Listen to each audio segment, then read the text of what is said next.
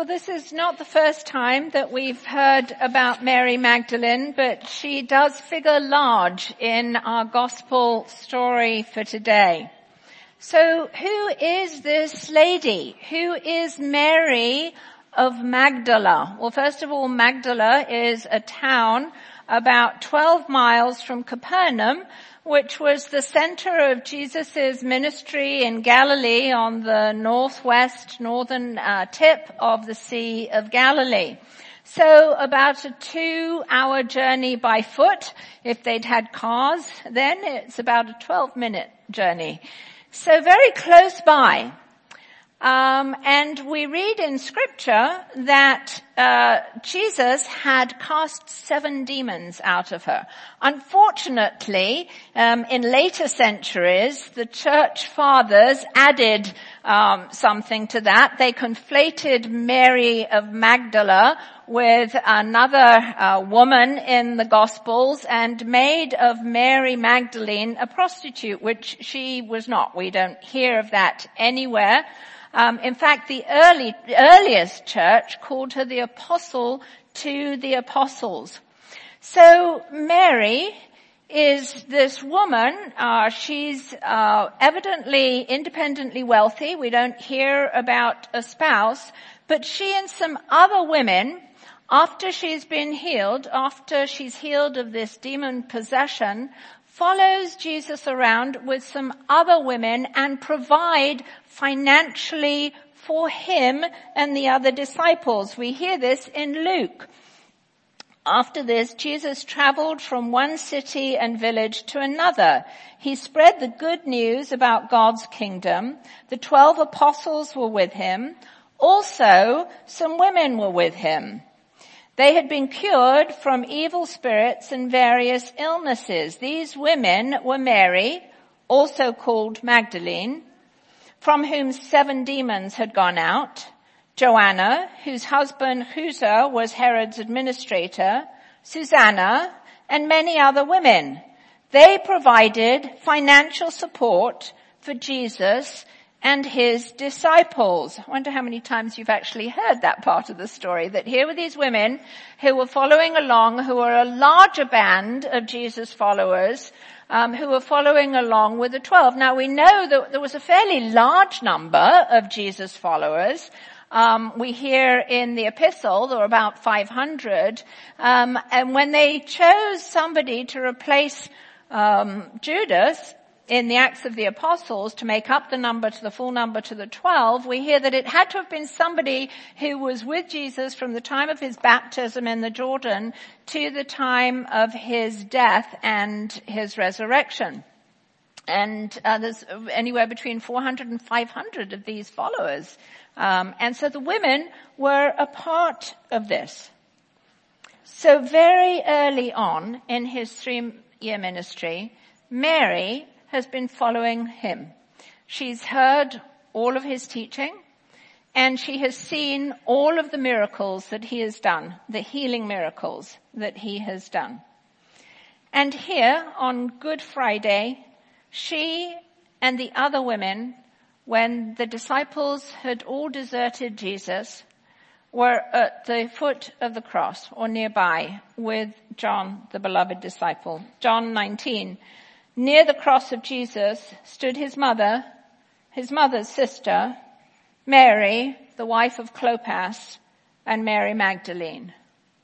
They were the ones who stayed on that terrible Friday to keep vigil with Jesus as he was on the cross. How difficult that must have been for Mary Magdalene.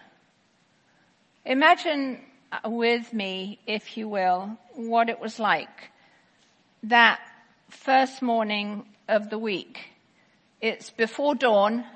It's dark.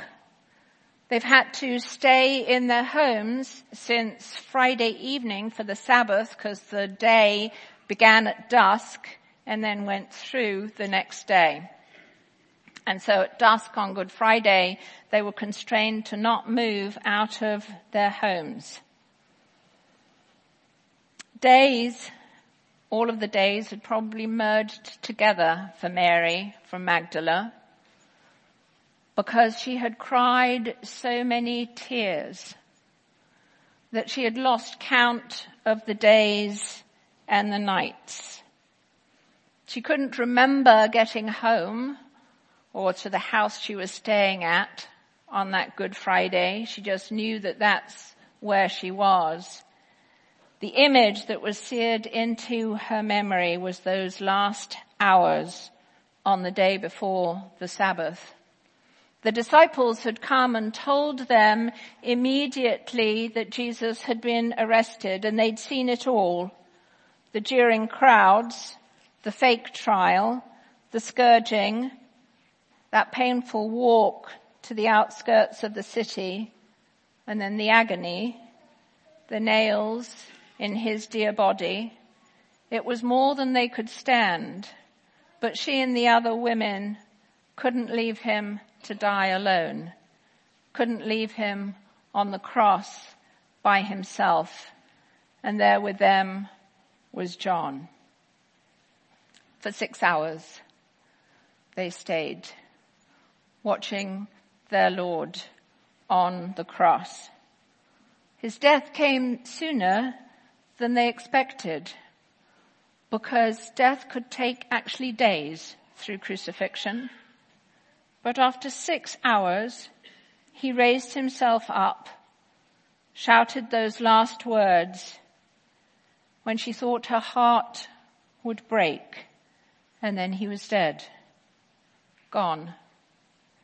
In the midst of the pain, all the memories came rushing back for Mary of Magdala. All of those days with Jesus, listening to him speak, seeing him heal, the hope that they had in him, all dashed, all gone. He'd freed her of her demons. She would have done anything for him, followed him anywhere. But he was gone. And she carried, seared in her memory, the image of that dear body, broken and bleeding, empty of life. She remembered Joseph of Arimathea had gone to Pilate, asked for the body, and they'd taken him down with Nicodemus, who'd come at night time, and they'd laid him in a fresh-hewn tomb in the rock, one that was actually made for Joseph. And they'd hastily covered his body with the linens. She really hadn't had time to say goodbye, because the Sabbath was coming and they had to close up the tomb and go back into the city. She didn't really remember how she'd gotten back to that house. Her eyes stung from the tears, puffed, almost closed. It was hard for her to breathe. In the grief, it felt like she had a metal jacket around her chest. She couldn't even take a full breath. And then when she thought the crying was done, out of nowhere, her body was wrenched once again with deep sobs and tears. She couldn't stand it any longer. Even though it was still dark, she started to run out of the house. Finally lifting up her skirts as the dew from the ground made the hem of her skirt wet as it slapped against her ankles, lifting it, running, half stumbling, not even noticing the sharpness of the stones underneath her feet. Sobbing as she went, looking down the road to Bethany where they'd been with Mary and Martha and Lazarus, and even further down to Galilee, where those demons had been cast out and she'd been made free for the first time. And then she arrived in the garden, and she knew immediately something was wrong, because the stone in front of the tomb had been removed, and she immediately left and ran back to the house where Peter and the other disciples were. They've taken the Lord, and I don't know where they've laid his body. And Peter and John head on out from the house, and they're faster than she is because she's winded and she can hardly keep up with them, but she stumbles and she's crying, and she follows on behind them, and she comes to the tomb and she sees John look in and then step back, and then Peter gets there and he goes right in, and then John follows after him, and then both of them leave. And she's left by herself. And she looks in, and there on the slab are the empty linens with no body. But at either end, there are two men in white robes, and they're asking her, "Who are you looking for? Why are you crying?" She says, "They've taken my Lord out of the tomb. Please, please, if you know where they've taken him, let me know. Where have they laid my Lord? Just one last time. Just to see his body one last time. Do you know where they've taken my Lord?" And then she feels somebody more than knows somebody behind her, and as the sun is rising, so the figure is in darkness, the gardener asks her the same question. "Why are you crying? Who are you looking for?" "Do you know," she says, "have you taken him away? Please, I just want his body. If I can't have things the way they were, then just at least let me have his body so that I can prepare it as it should be. Take the time to anoint it with oils. If you've taken it away, tell me where it is. I'll fetch it." One word changed Mary's life forever. One word. It was her name on our Saviour's lips, because it wasn't the gardener. It was Jesus, raised from the dead. Mary. And in that moment, her world is changed forever. But not just her world. Our world. The whole cosmos is changed forever. If the scourged, bloodied, pierced, and crucified body that she had seen laid in a tomb was alive again, the same and yet different, then not only was her life changed, but there'd been a cataclysmic change in the entire world order. And Jesus chose Mary to be the first evangelist, to give that message to the apostles. In this new alive body, he could have chosen to appear in the upper room. He could have chosen to appear in the tomb to Peter and John. He chose to appear to Mary of Magdala, who in her grief was weeping at the tomb. And it changed to unrestrained joy as the Lord says to her, "Mary, go to my brothers and tell them, I am ascending to my Father and your Father, to my God and your God. And this time, with a lightness of step, she speeds back to the disciples and shouts out, I have seen the Lord.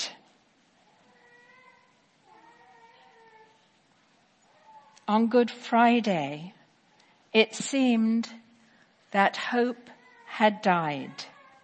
But at this empty tomb, hope could never die again. On Good Friday, fear won the day. But at the empty tomb, there is no longer anything to fear.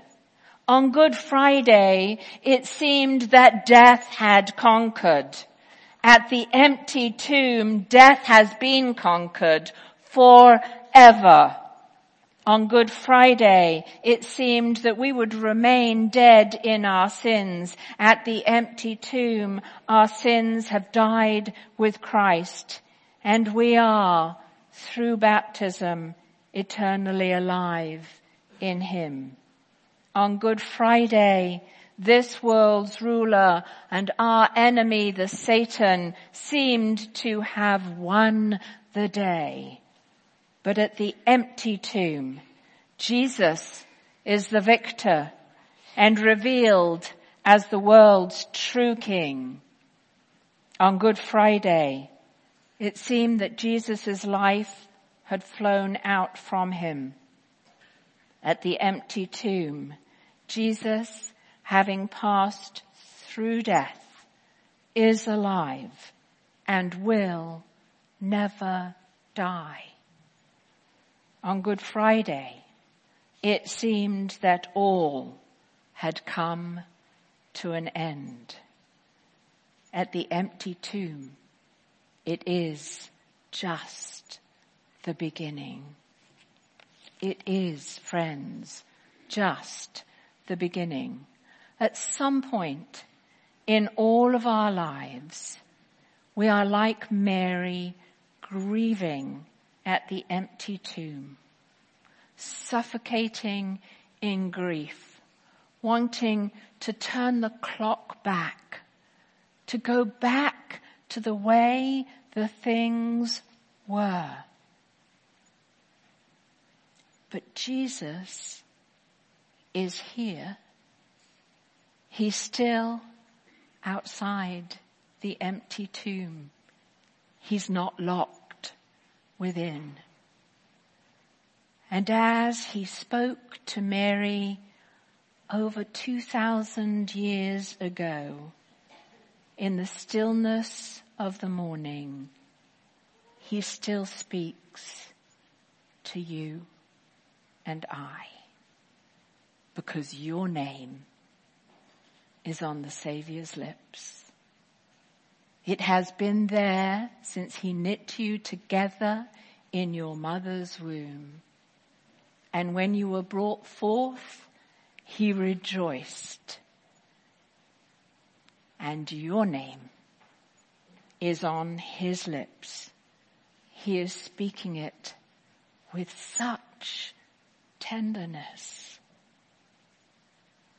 It is just the beginning. Have you heard him call your name?